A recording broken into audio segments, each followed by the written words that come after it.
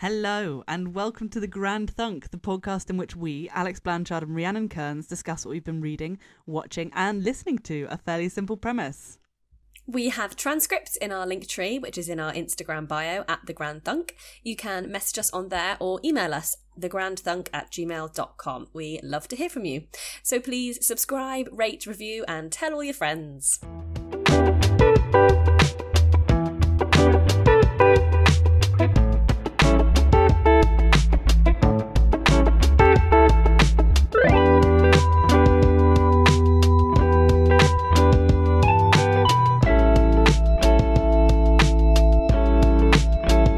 Hello, how are you? I'm good. How are you doing? Yeah, really well, really well. Are you excited that we are now fully launched into Lent? Oh God, Lent. Yeah, I'm not gonna lie, that slightly passed me by after the excitement of Pancake Day. I sort of forgot about the following thing, which is of course Lent. So no, I haven't. Are you giving anything up? I haven't given anything up. Well, I was considering maybe being a bit holier than thou and taking up this is going to sound so millennial that I write a to-do list at the beginning of the morning and then get to the evening and there's always a couple of things that I haven't done and I want to take up forgiving myself for not having finished everything on my to-do list. Oh, that is nice. It's very holier than thou, isn't it? It's very up myself, but I think that's a good, productive thing to be doing. No, it's a good thing to recognise in yourself and then, you know, make a positive sort of movement to change. I think that's really good. It's nice to think of taking up something as well rather than giving up something. Yeah, exactly. Yeah, maybe I should think of something to give up or to take up. That's good. I was talking to my sister the other day who is doing Lent properly. I think her and her boyfriend are both giving up chocolate and alcohol. Gosh. Which I was like, that is proper Lent behaviour right there. Very really is Lent behaviour. Serious, isn't it? And I think especially could barely do one of those, never mind both of them, and never mind both of them in a pandemic. So I have a lot of... I'm giving up seeing my friends and socialising. Yeah, exactly. Yeah, so maybe I should think of something to give up or take up. I'll let you know next week, see how I get on. I'm going to launch into the segment... Well, who'da thunk? Oh, it's back. I'm pleased to see it again. It's back. I've been finding out this week a little about Genghis Khan's early feminism. Right. Which I'm not sure that all his actions could really be termed feminist, but I thought it sounded like a good little headline. Mm-hmm. So, Genghis Khan actually ended up creating a huge woman-led empire because he was in the habit of marrying his daughters off to kings of allied nations. And when they left, he would give them very strict marital instructions that made it known in no uncertain terms that this wedding, this marriage, was a major military assignment.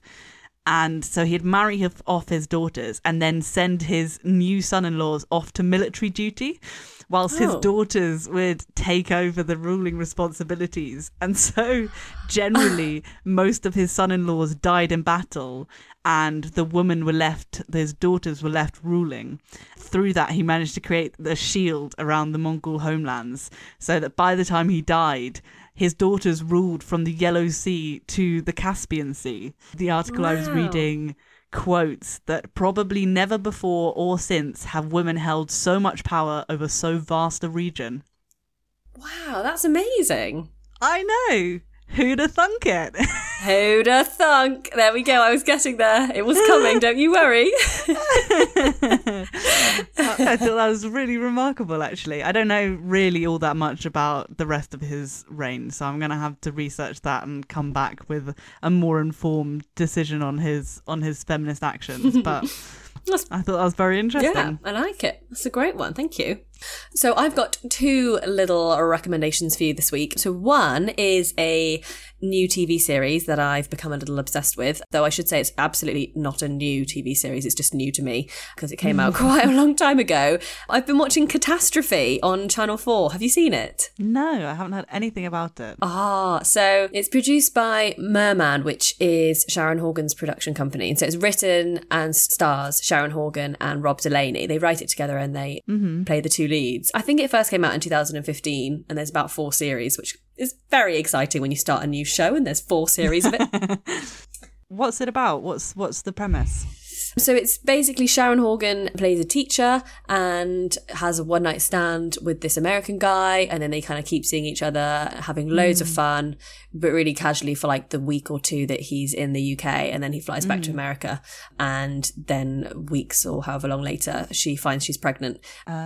He then comes over to the UK and they kind of figure out being together, having this baby, living together, live. I mean, I've literally only watched about 4 episodes, but I know from having seen things in like that she's done more recently and referencing that show that it charts a lot of their life, I think, from this point onwards. Oh, wow. Oh, and it's just so funny. It's so good. I absolutely love Sharon Horgan so much. She's just the dream. She's hilarious.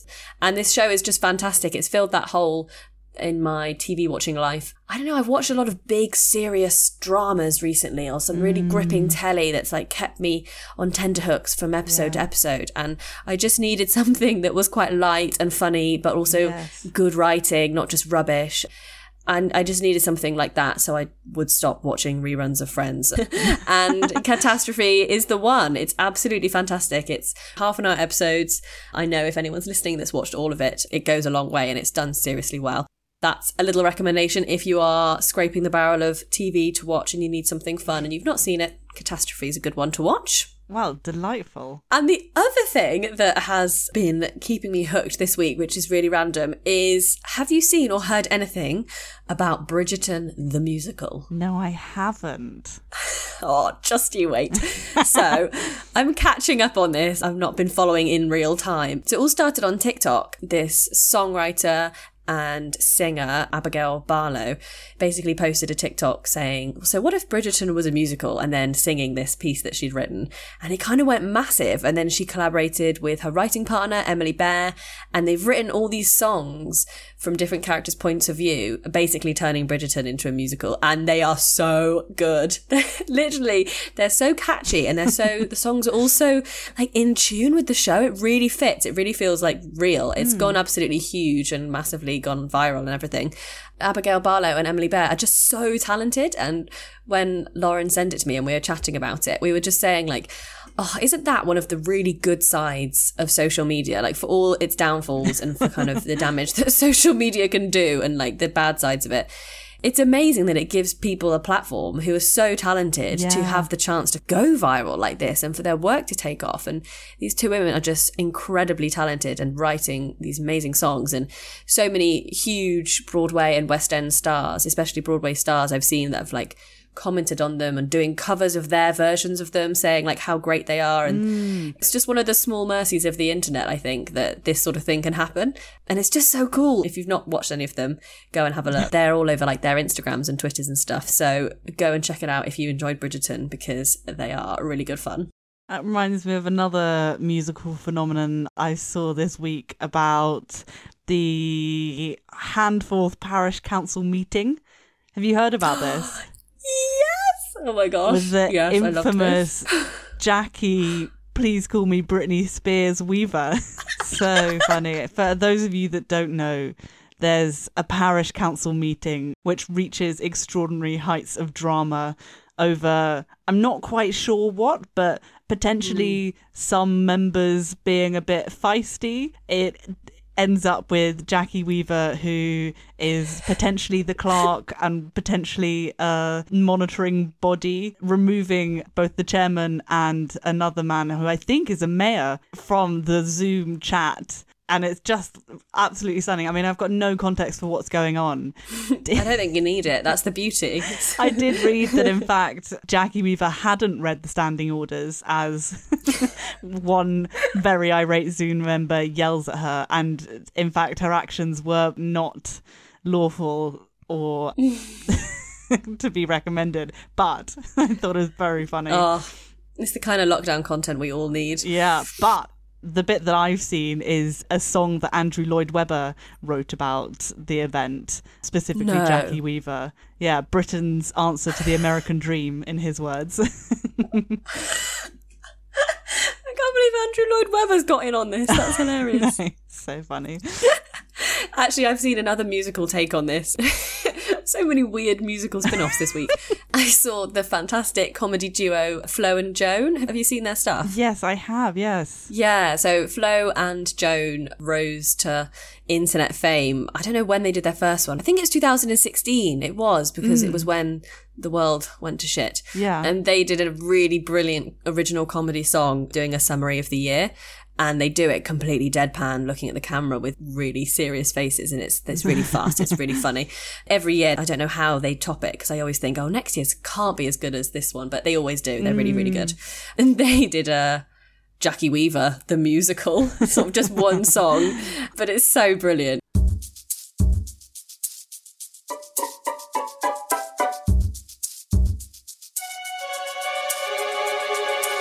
This is a meeting called by two councillors. Illegally. This meeting has not been called according to the law. Illegal to the law. Will you please let the chairman speak? She's not the proper officer. Who is this woman? Jackie Weaver. You have no authority here, Jackie Weaver. No authority at all. The chairman of the council is the chairman of the council. No authority here, Jackie Weaver. Illegal. Please refer to me as Britney Spears. You just kicked him out. Oops, I did it again. Will you please listen? Will you stop being whatever it is you're trying to be and just clerk the meeting if that's what you want to do? Jackie Weaver!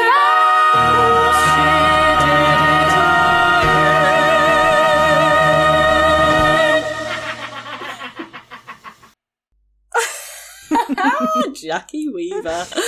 Jackie Weaver.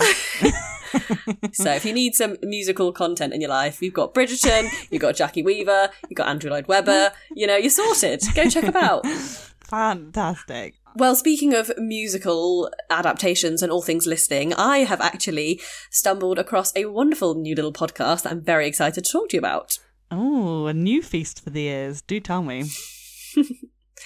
I've come across a new little podcast, which I didn't know if I'd just come across it recently, but actually I think it's only been releasing episodes since December, so I'm nearly up to date, and it's a podcast called Who Shat on the Floor at My Wedding? Which is pretty much all you need to know. Really unexpected. Yeah, it's absolutely brilliant. So, Who Shat on the Floor at My Wedding is a brilliant comedy podcast, obviously, presented by a couple, Karen and Helen, who got married a few years ago on a beautiful boat in Amsterdam and had the most perfect day. And at some point during the evening, one of them went downstairs into the bathroom and found a shit on the floor. Nowhere near the cubicle or the toilet. Like, there was no chance this was just a drunken aim or something. There was just a full shit on the floor. And at the time, there were some other people in the bathroom, some friends and bridesmaids jumped into the rescue. So she just did not obviously want to engage with a shit on the floor at her wedding, carried on with her night, and didn't actually tell her wife until afterwards. And understandably, it then haunted their honeymoon. Who did it? Was it a friend, a family member? Was it staff? How? When? So many questions. And so now, a few years on, they have decided to go full-on detective mode and find out who had the audacity to shit on the floor at their wedding. I don't know how they waited a few years. Are they going through individual guest by individual guest asking people, or? Yeah, so it's really well put together, really well produced podcast. And so it's the two of them, and they're joined by their friend, detective, in inverted commas, Lauren Kilby, who is their friend who's decided to take on the very important role of detective. And she's hilarious in leading the investigation. They do lie detectors on people. They get witness statements. They interrogate their guests. They interrogate guests who maybe had a motive. There were some people that were perhaps an ex that are now a friend. And is it a revenge act? What could it be? Oh, that's fascinating. It's so funny, and it's really, really well done. And what I love is that amongst the ridiculousness of the situation, it's not all poo focused. Like, there are so many funny and random wedding stories and details that come up throughout them trying to figure it out. So, the amount of bonkers things that happen at a wedding and good stories that are then told for years to come. So it's a great all-round podcast for funny stories and great characters and great people. It's a really good combination of, obviously, them not taking themselves too seriously, but at the same time, they do sometimes get completely lost in the detail and lose sight of their toilet-related crime. So it's a really funny balance. And they've got really cool guests. They've had like really high-level forensic scientists and ex-investigators to come on and sort of comment, which is hysterical. And it's just the kind of thing I need in my life right now. And they're really lovely short episodes as well. They're like 20 minutes or something each. They are getting a bit longer, which makes me excited that we're nearing the culprit. They're really nice to dip into. I think I listened to about 3 in a row at one point and then realised I needed a break from hearing the phrase fecal matter for a little while. I was like, oh, that's enough, take a break. Yeah, I'm nearly up to date. I don't know how many they have in total, and I don't know if they're recording them in real time. But if this series ends and I don't find out who did it, I don't know what I'm going to do. I need the closure. I'm quite concerned. That's so intriguing. Oh my God. I'm totally captivated by what they're going to do when if hopefully when they find the culprit, what they're going to do, and also the implication that will have on that person's life. I was thinking about this. Presumably they'll get their permission to publicly out them. Well, I was like, do you think they've finished it? They've finished recordings, they know who it is, and they know that person's okay with it? Or maybe they're... I don't think they are. I get the impression. Oh my God. Because they do talk about it at one point. They said, lots of our friends are asking, is it fair for you to out them? And they're like, yes, someone shat on our floor of the wedding. Oh my God. So it's absolutely brilliant. They are really hilarious. They're a great combination, the 3 of them together. So yeah, a bit of light relief. I highly recommend it. And it did get me thinking that weddings are just a brilliant breeding ground for ridiculous stories and hilarious moments. And I'm getting married at some point this year, next year, who knows, whenever the pandemic allows us. And I'm not going to say I want something like this to happen, because that's, no one wants to shit on the floor at the wedding. But it's made me think, wow, I want something podcast worthy to come out of that day. You want to have something to keep you thinking for a few years. And obviously, I know that you got married in the not too distant past. And I thought, do you have any similar or hopefully not too similar stories to this? Is there any mad things that happened at your wedding which need to make their way onto a podcast? I don't think we have any detective-worthy stories. Damn it! We have one couple that were found fornicating by my mother in a field. She walked past and saw some bare bottoms and then went back and immediately told everybody, and then everyone was like speculating who it was, and she was trying to piece together bits of outfits that she had seen, which was very funny. But then later the couple actually identified themselves of their own accord. So no need for Detective Lauren Kilby in this particular case. No, every wedding I think has like funny moments. One real highlight for me was the priest asked, does anyone object? Oh, yeah. At that very point, my uncle had been trying to sneak into the church at last minute because he got lost in a farmyard. And the whole congregation turned and he's literally standing in the doorway, perfectly silhouetted against the light. He dove sideways behind the pillar. Amazing. That classic fantastic film moment of the door slamming, man standing there, I object. Perfect. Exactly. And we had a trumpeter that... It's a friend of ours, and he said, I can play this song, but I only know the first 2 bars of this song. We were processing into the reception, and he said, you have to get up these steps and be there by the time the 2 bars are finished, because that's all I've got.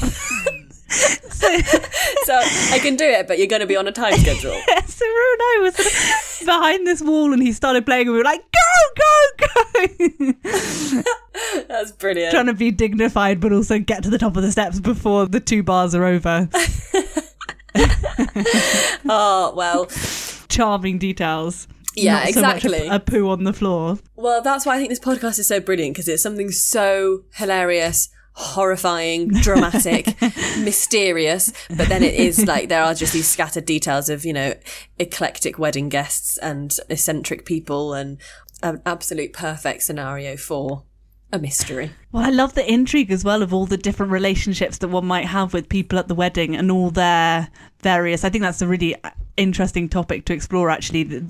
everyone's individual processes during a wedding, because they're so fraught with so many different things they're so traditional in that idea of unity, that I think a lot of people find that really difficult, because they are such a confluence of so many different parts of your life. There are always going to be so many contrasting elements that come into play, and I think that's always going to be totally fascinating to hear that about someone else's family and friends network is, I bet, extraordinary. Yeah, no, it's got a bit of everything. So in case anyone missed the title of that podcast, it is, of course, Who Shat on the Floor at My Wedding. You can find it on Spotify and Apple Podcasts and all the normal places. I would highly recommend it. Yeah, I'm going to be listening to that thoroughly. What have you been listening or reading this week? Well, I've been... Or watching. I'm not going to tell you about what I've been watching because it's too awful. No. But I've been reading Blonde Roots by Bernardine Evaristo, who wrote Girl, Woman, Other. Have you read... Oh, yes. So I've read Girl, Woman, Other, but I haven't read anything else by her. So excited to hear about this one. Yeah. What did you think of Girl, Woman, Other? Oh, I loved it. I really, really loved it. It came recommended and... It took me a while to get into because of the form and the punctuation thing. She basically doesn't use full stops in it. I loved the way she wove the different women together and they connected. I just find that really satisfying as a reader when you're completely invested in this one person's story and then you see how it trickles into the next person. And I just love looking back at that big web of people. And I thought she bookended the beginning and end of those character journeys so well. The punctuation thing, as soon as I kind of got used to it, I really enjoyed it. The person who lent me the book, it wasn't like a warning, but she was like, oh, read this, it's really good. Tricky to get into because of this, and I didn't notice it. Basically, once I was properly into it, I thought it just flowed really well, and it didn't feel like a device or a tool to me. It just felt like the natural flow of the book. What did you think? Yeah, completely. No, I totally agree. I thought it was such a good book. I mean, I think what was interesting about that book, which I think is continued here, is a strange distance from the characters. Like, they were really interesting, well-rounded and very rich characters, but I felt they were portrayed in a slightly distant way, in an academic way, perhaps, almost, which I thought translated to this book, but it's honestly so good and totally fascinating. It was published in 2008, so quite a bit earlier than Girl, Woman, Other. Remind me of the title again? Blonde Roots. So it's a reversal of the transatlantic slave trade, and it's set both then and also now. It's a mixture of times. And so whites, spelt with a Y, are taken from their homes in Europa across the Middle Passage to New Ambossa. The protagonist is Doris Scagglethorpe, who grows up in Apple Tree Cottage on a cabbage farm, and her family are serfs, a sort of pastoral version of slavery, medieval slavery, for Lord Percival Montague, and she's kidnapped by the Borderlanders, who are sort of Scottish people, essentially, and taken to the West Japanese Islands, so named because an eminent explorer mistook the islands for Japan. So the West Japanese Islands are representing the West Indies. So the novel picks up 20 years later when Doris is offered the chance to escape back to Europa by the resistance. And the novel is made up of 3 books. The first one follows her botched attempt at an escape and her memories of the Middle Passage, setting up this harrowing story of the lives of slaves. And the second book is then from the perspective of her master and his introduction to slavery and UK culture.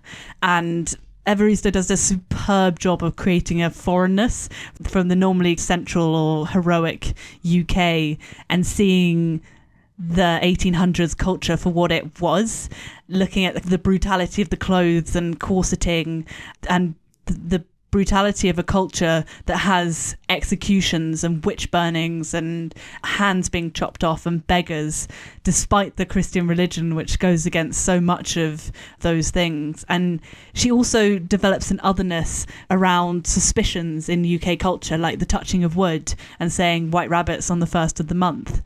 And I think it's so interesting. You know what I was saying about the sort of then and now things. She's using these examples which are so prevalent today of superstition to show this perverse understanding that the UK has of being more developed, and how absurd that is given these sort of idiosyncratic and debatably idiotic things like saying white rabbits, and also of things like the imperial system and how none of the months quite make sense and how they all add up to a year in a sort of nonsensical way.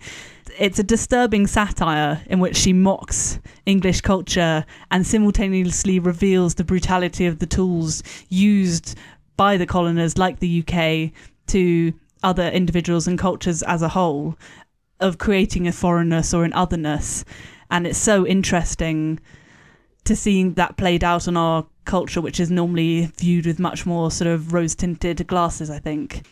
The whole book is filled with these caricatures that drive home points about the prevailing racism in our culture and its origins. So things like skin darkening, because it's the reversed, skin darkening, not being able to pronounce names, and then fashionable hairstyles that are difficult and expensive to maintain, nose jobs, and just in general the internalized hatred of your skin and body and hair because it's different from the ruling beauty standards, and the dissolving family unit within slavery. And I think it's so interesting that she picks out these elements which affect women in particular. And this reversal is almost academic, like I was saying about that, the distance from the characters. It ticks off these racisms that we see in our culture today and puts them in these new contexts and reverses these dangerous and racist stereotypes. And it shows all the harrowing slave trade, and it, for me, played on that familiarity of rural England within the slave trade in a way that was quite novel. But then, more importantly, these ramifications of slavery and the colonial gaze that are still happening today. I know I keep on saying that, but it's so interesting to see the origins of these stereotypes and how they could have been perpetuated through to norms that we think of, which aren't norms at all. They're just racist. And it's also mocking of modern anti-racist work, with one of the slavers having a pile of self-help books. And so it's such a good book, and it's so interesting tonally, this play between deeply serious and tragic descriptions of the Middle Passage and then this tragicomedy mocking these racist stereotypes and satirizing the attempts to emulate black beauty standards. Really, really interesting. That sounds really, really brilliant. How long did it take you to almost not notice the switch anymore, for that to feel normal? Did you ever sit with the book thinking, I'm completely used to the world I'm living in now? Interesting. The comparison I'm thinking of is the Mallory Blackman trilogy, Noughts and Crosses, was the first probably like teenage fiction that I was fully obsessed with growing up. It was my favourite series. I still love it now. They recently did a BBC TV adaptation, which was also brilliant. And when I was reading those books as a kid, and when I've revisited them more recently, I always notice how quickly I sink into that role reversal and how normal it feels for the switch to feel normal, I guess, is what I'm trying to say. And she creates this world that so mirrors and yet so opposes our current situation that somehow it felt completely normal. And I really have to switch it in my head between fiction and reality, if that makes sense.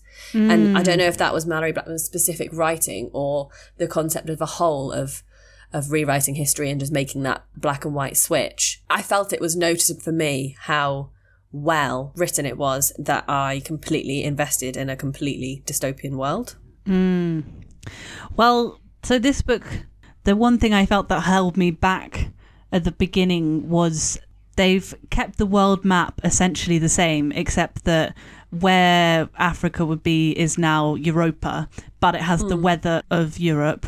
The United Kingdom is called the United Kingdom of Ambossa. So they refer to the United Kingdom as the United Kingdom, but it's got the weather of potentially Africa. So that was slightly confusing for me at the beginning, was trying to, that they would say United Kingdom, but then you would have to remove all your connotations of what you thought about the United Kingdom and make that a new place. But it didn't spend much time in the United Kingdom. That was more the colonizer. They spent more time in New Ambossa, which is the West Indies by another name. Right. It does have a very winsome feel to it. There's something kind of Neil Gaiman-y, Terry Pratchett-y about this cabbage farm, and Doris Scagglethorpe. Those details feel very fantasy-based. I really enjoy the way it plays between things that feel incredibly realistic, and it gets more realistic as it goes on, and it's almost as if the narrator, because the narrator is Doris Scagglethorpe, as if she's created this fantasy version of her childhood home, because the novel becomes more and more realistic as it goes on, as she becomes more integrated with the slaves of the plantations, because she spends a lot of her early time as a slave working within the house rather than on the fields. I've already said this, but the second book is from her master's perspective through his pamphlet, and that also is very caricature-y, the way he's seeing all these executions and beggars. It becomes this sort of satire, as I was saying, but it feels very fantastical in a strange way. Yeah, it's just an interesting dynamic, I think, that, like you said, the kind of fantasy element of this kind of storytelling, and when so many things that we're rooted in, to switch them, how much do you keep it trained to reality and how much do you just fully dive into fantasy? And I think the balance is a very interesting thing to play with. Weirdly, when I was reading Noughts and Crosses, I felt like the world was very similar to the one I lived in, apart from the obvious switch. Well, it wasn't as well, because it's a really severe world that they live in, and there's far more open segregation still. But I didn't notice it as much reading, but when I saw the TV adaptation, it had more of those elements of, like you were saying, of the geography switch and things like that I probably hadn't imagined when I was reading, because it wasn't as laid out for me. I would love to watch it. It was, I don't know whether it was for you, but I know a number of young women for whom Noughts and Crosses was their first sort of sex scene they'd ever read. Oh my gosh, yes, it was for me. I remember really clearly, because then years later, I read it because it was in our school library. So I read it when I was in like year 5 or 6, which looking back now was really young to read that. And I remember years later, my mum worked in my old primary school as a teaching assistant to the teacher that had taught me in that class, who was an amazing teacher. I remember he pointed the books out to me because he really championed extracurricular book reading, and if you were really into reading, he was like finding all these great novels for you and things. But he obviously didn't know that detail of it. So I'd fallen in love with these books at that age, and then years later when mum was working in that classroom, and I must have said to her, like, and she said, oh, you know, Noughts and Crosses, those books you used to love, and there's someone in Mr. Shepherd's class reading those now. And I was like, oh, did you know there's a quite a vivid sex scene in one of those books? She was like, no, really? And when she pointed it out to the teacher when she was next in work, apparently he just like ripped those 2 pages out of the book. No! And so I was like, I mean, it's better than taking the book away, but it kind of was not going to make sense that why she's suddenly pregnant. And that's the next massive plot point when they don't let them read that part of the book.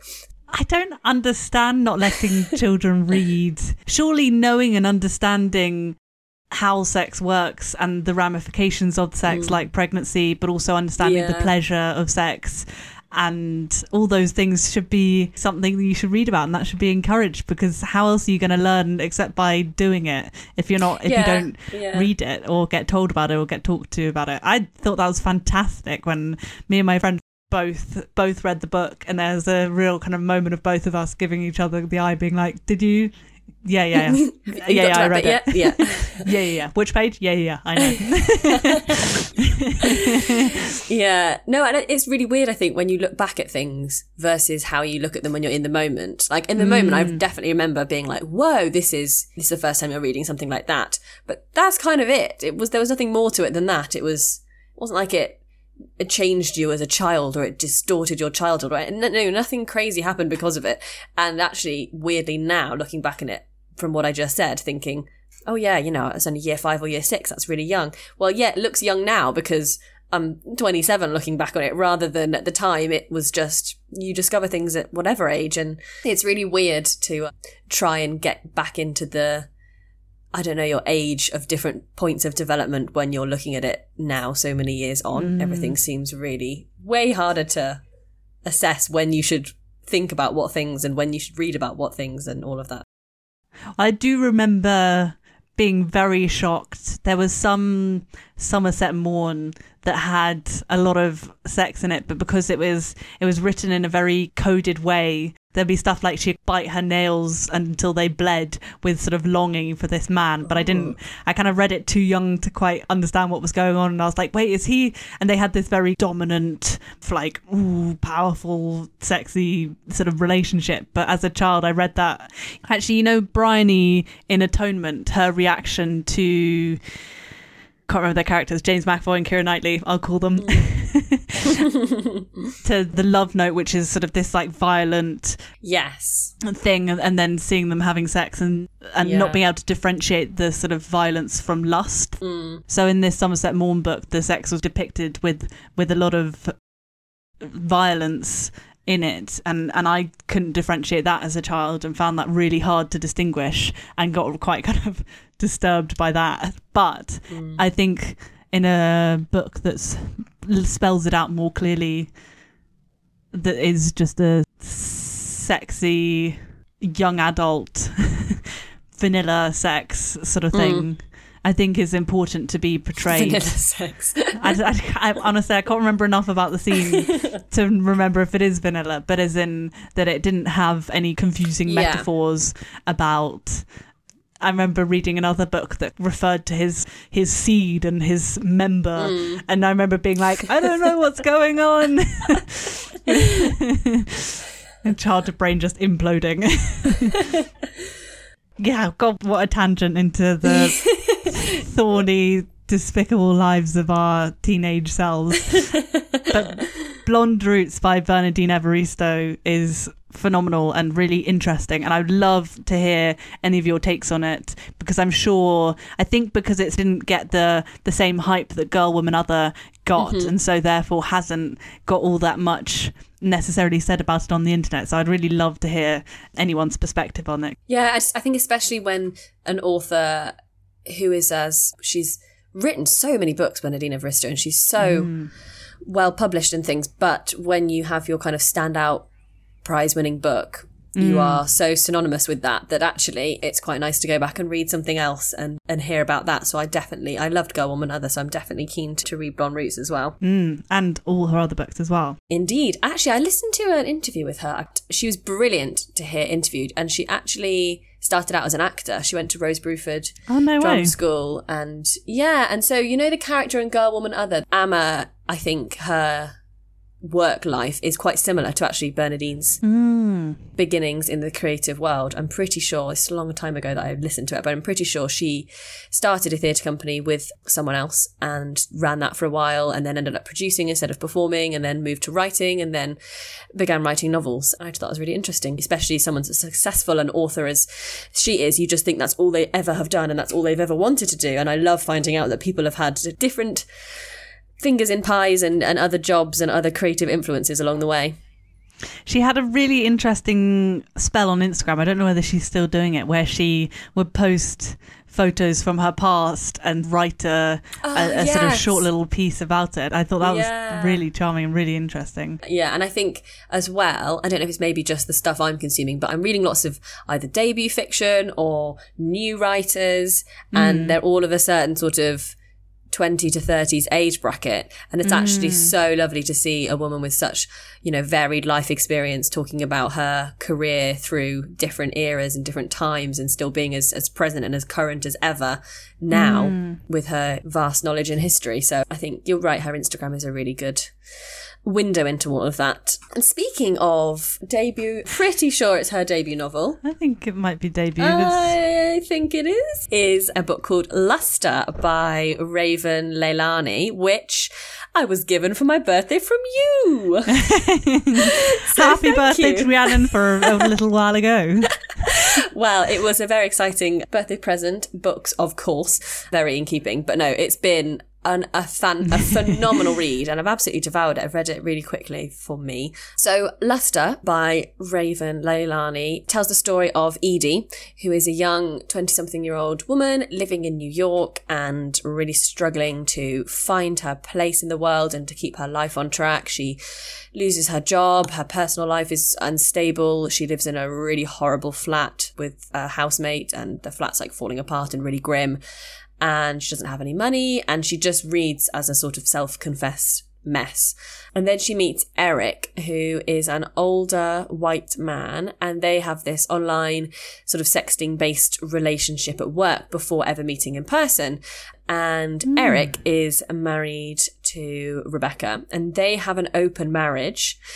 But the rules for the open marriage are seemingly made up as the situations present themselves. It doesn't feel like a kind of well-honed thing that's happened before, potentially. It's not very explicit as to whether they've actually properly explored the open marriage thing before, or if it's just sort of happening on the go, if that makes sense. Interesting. For me, it felt like the first time, and the open marriage is kind of defined by the relationship between Edie and Eric as it continues.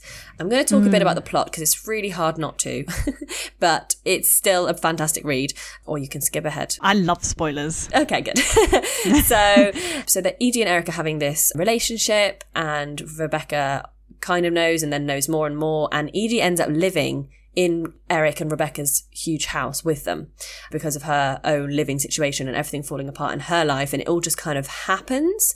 And then the final piece of this puzzle is Erica and Rebecca's adopted black daughter, Aquila, who over time Edie forms a kind of sort of connection with and tries to help her after seeing that no one in Aquila's life has helped her look after her hair or any other things that this white family with a black adopted daughter haven't addressed or assisted with at all. And so it's this really messy, tangled knot of these four people who just don't openly communicate. There's these little snippets of things, and it feels very event-based rather than conversation-based, if that makes sense. You know, when you're like, I'm dying to put these characters in a room together and force them to talk about things, but it's so tense the whole way through, and it feels really gritty because there's all these awkward clashing communications. Not always negatively, just it's not as smooth as you can imagine from the setup of these relationships. It's not a smooth dynamic throughout the book. And we watch all these situations and these relationships develop through Edie's gaze. And she's really just trying to carve out her space in the world is the kind of vibe I got. I don't know if I said earlier, I think she's 23 or 22. So she's quite young. And her gaze and her voice in the book is very interesting and starkly solo. Like, it's written in the first person, but we don't meet anyone really that looks in at her, if that makes sense. Sometimes when you're reading a book and the character you're focused on or whose point of view you're reading from is struggling, but you see other people in their life kind of popping up and you see their reactions to what's happening in their life, and that kind of helps you form your opinion or your view of it. And there just wasn't that at all. And I was quite a way through the book when I realised that all I was getting was her take on everything and on herself, and there was no one written in that was observing or seeing her, which made for a really interesting relationship with the protagonist. I felt like I'd never met a character like Edie before this book. It was really very interesting. So none of the characters really react to her in a way that I could interpret. It's really interesting. So even with Eric, there's a relationship there, but it's a very strange dynamic, and it doesn't perhaps involve much traditional kind of care or love. So you only see Edie spiraling or anything through her own gaze. So it made it quite hard. This is a good thing. It's not a criticism of the book. It's just interesting. It made it quite hard for me to feel like I really knew where she was at or where her head's at for these different sections of the book. I would read a few sections and feel good, like, okay, she's in a good place or things are getting better. And then there would just be one comment or one opinion from her, and it would kind of throw that into disarray and make me question why I had thought she was okay. And her stream of consciousness is really direct and quite jagged and detached, and it's not a character looking for sympathy or pity or empathy, and even if she's deserving of it from us as the reader, it's just really remarkable first-person storytelling. And the other thing that really stayed with me was that when I was reading this book, I really felt and I really sat in the discomfort of her life. Discomfort's probably a gentle word, really. Like, she's gone through some really intense things, but I really physically felt the cockroaches on her walls and the racist interactions that came her way from colleagues and neighbours and things. And I think it was because Raven Leilani's writing is so clear and cold and sharp. It's totally unavoidable, like it hits you, and there are no frills and nothing to soften the blow. It's really remarkable. And another standout element for me was the character of Edie paints a lot, and she kind of reconnects with painting and art throughout the novel. And the use of painting and imagery is, it's so beautiful. And actually afterwards I was reading some more about Raven, and she's a painter as well. And so that made a lot of sense when I found that out as to why those descriptions of Edie's art and her reconnection with painting was so poignant and beautifully written. And the language surrounding art in the book and creating something with her hands and her brushes, it's just so intricate and so familiar, and it really made sense that what Edie is feeling in those moments is really authentic to the author as well. I really liked that she kind of brought that part of herself into it slightly, but it really felt like that. And it's just a fantastic read, a really, really phenomenal read for its style as well as its story. Raven Leilani's writing is just incredible. It delves into, alongside this really complex story, it delves into racism, sexism, capitalism with such razor-sharp wit that it's quite disarming. I found myself surprised to be made laugh at some points, and I never really knew how a sentence might turn. It kept me turning pages even through moments that are quite abstract or maybe even absurd, and it does jump around quite a lot in tone, but overall her imagery and her language just really, really keep you captivated. It was superb, so I really recommend it. It's called Luster. And actually, just before we came on to chat today, I was just having a little look, and there's an amazing, I think it's an hour-long book discussion with Raven Leilani with Britt Bennett in conversation with, which was hosted by Harvard Bookstore back for her book launch in August, I think, of 2020. So it's been out about 6 months, but I started watching this YouTube clip and it was already so enlightening about her as an author and how she came to create this work and her style. And Britt Bennett's a brilliant host and asks such insightful questions. So if you're interested in the book, I would totally recommend going and watching that interview if you need convincing, because she starts by reading a small section of the opening chapter. And it was so interesting, having just finished the book and then hearing her read the first chapter. I totally was like reevaluating the character that I now knew so much about from that first page, and it was weird. It made me want to go back and read it again already, because I was like, oh, now I know this, I want to hear that bit again. It was fascinating. And Raven Leilani just comes across wonderfully. She seems she is so intelligent and warm and really open with her ideas and her process, and a really great interviewee. So I'm really excited to go and find out a bit more about her personally. Oh my god, well, I need absolutely no convincing. That sounds astonishing. And yeah, God, what a tantalising review of it. I want to go consume everything now. I'll wait until we do a book swap. Yeah, it was so good. And I was going to ask you, so when it arrived, and it's got loads of quotes on the back. So Alex very kindly sent me 2 books, and this is the one I read first, purely because on the back there are about 7 or 8 supporting quotes, and they were all from authors that I love, of books I've recently read. Like, for example, Britt Bennett is one of them, and all the quotes just really made me go. I didn't actually read the blurb or the intro to the book. I just read those supporting quotes and thought, hey, let's jump in. How did you come across this? What made you choose this? Literally judged the book by its cover. I thought it was really sexy, and I think I read the first paragraph and was sold completely, and thought, I want to hear what Rhiannon has to say about this book. Well, thank you so much. I feel like that sounds like I gave you the book so you could read it, so you could tell me about it on the podcast, which I don't want to read this one, so just do it for me. No. Oh, Rhiannon, I've not really liked what you've read recently, so here, read this to bring it on the podcast.